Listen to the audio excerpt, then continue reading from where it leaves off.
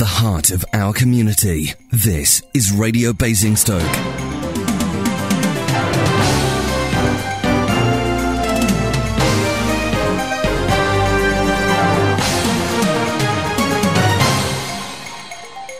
The Astrid Haigh-Smith interviews. Hello, it's Astrid here. I am sitting next to two of the stars of the Haymarket here in Basingstoke's Beauty and the Beast, which is this Christmas show. I'm going to talk to Anne-Marie Piazza, who plays Beauty, because she's very beautiful, and she's going to tell you all about this new adaptation, which is for not just for adults, it's for the family, isn't it, Anne-Marie? It's for everybody in the family. It's suitable for young children, and there's also something for the parents to enjoy as well. So it's to encompass everybody, really.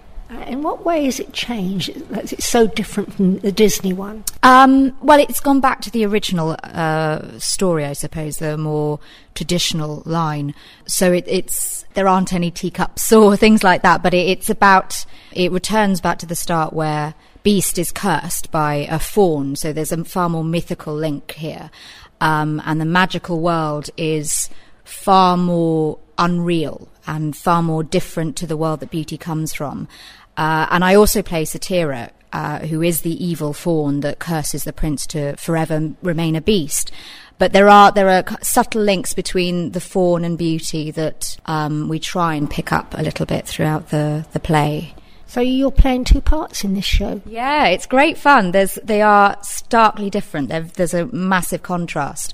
And the trick is to try and find little things in the faun that Beauty can imitate or she can take on board. But the stark difference is that whereas the faun is demanding, she's the empress of the forest and she's used to getting her way, very much in the same way the prince is. Beauty is a lot softer and she is used to looking after her family.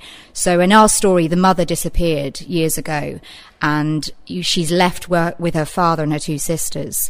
And her role she chose to take is to take care of the family because the father lost all the money, and the last thing he went on a trip to try and recover all his goods that were lost at sea. And that's when he discovers the beast's kingdom and he plucks the rose that curses him. So you have a lot of acting to do and a lot of quick changes, I should think. Quite a bit, but it's an ensemble cast, really. We're on a lot. People double up quite a few roles.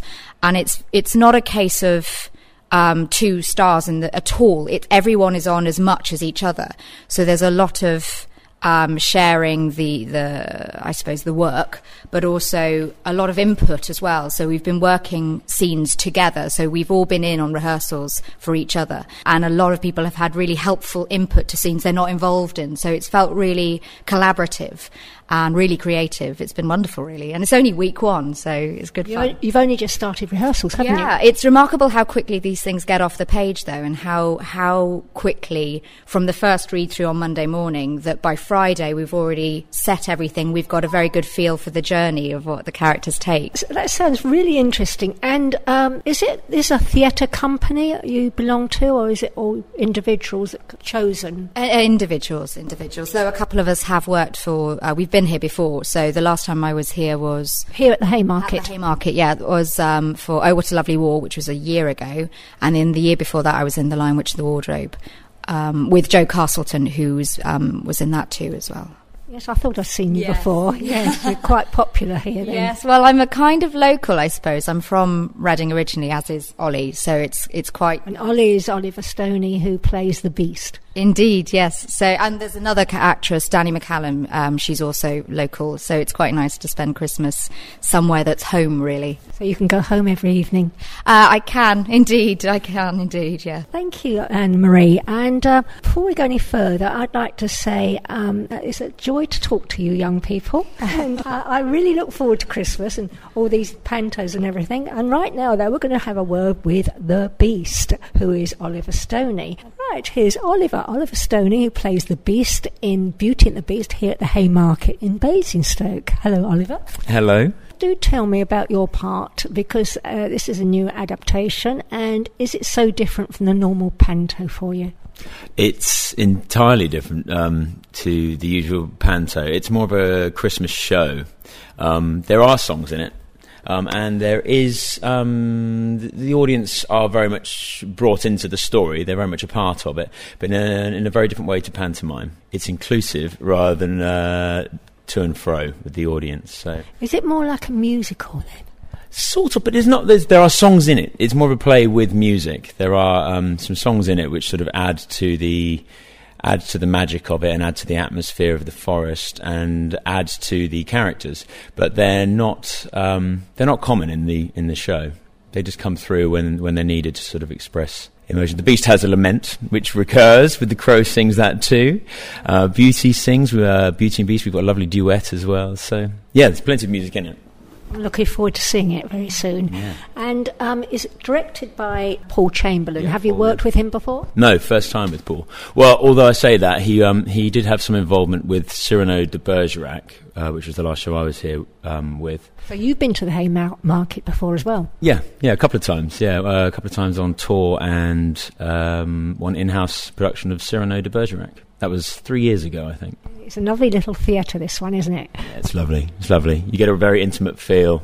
So we're looking forward to meeting the people of Basingstoke when they come see the show. Well, I'm sure they all will. And this Beauty and the Beast, Oliver, it's on for how long? It's on for 3 weeks. It runs from the 9th to the 31st of December. So there's plenty of time to come along and see it. And there's lots of days with 2 shows, and there's plenty of matinees to come and see with the children. And everyone's looking forward to seeing it, I'm sure, Oliver. And I'm sure you're far too good looking to be a beast. You should see the head. The beast's head does most of the work. So, fantastic head I've got. Lovely. And the costumes must be fantastic too. They are amazing. Absolutely. Yeah. Good. Well, it's been an enjoyment talking to you. And I'm really looking forward to the Beauty and the Beast at the Haymarket in Basingstoke. Thank you.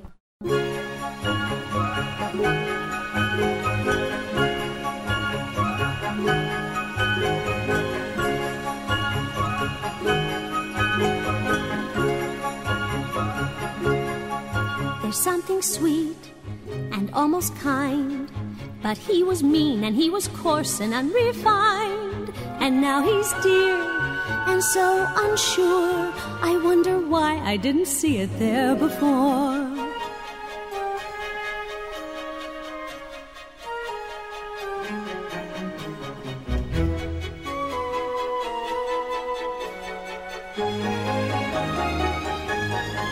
She glanced this way, I thought I saw, and when we touched she didn't shudder at my paw. No, it can't be, I'll just ignore. But then she's never looked at me that way before. New and a bit alarming. Who'd have ever thought that this could be true? That he's no Prince Charming, but there's something in him that I simply didn't see. Well, who'd have thought? Well, bless my soul. Well, who'd have known? Well, who indeed? And who'd have guessed they'd come together on their own? It's so peculiar. Well, wait and see. A few days more. There may be something there that wasn't there before. You know, perhaps there's something there that wasn't there before. There may be something there that wasn't there before. At the heart of our community, this is Radio Basingstoke.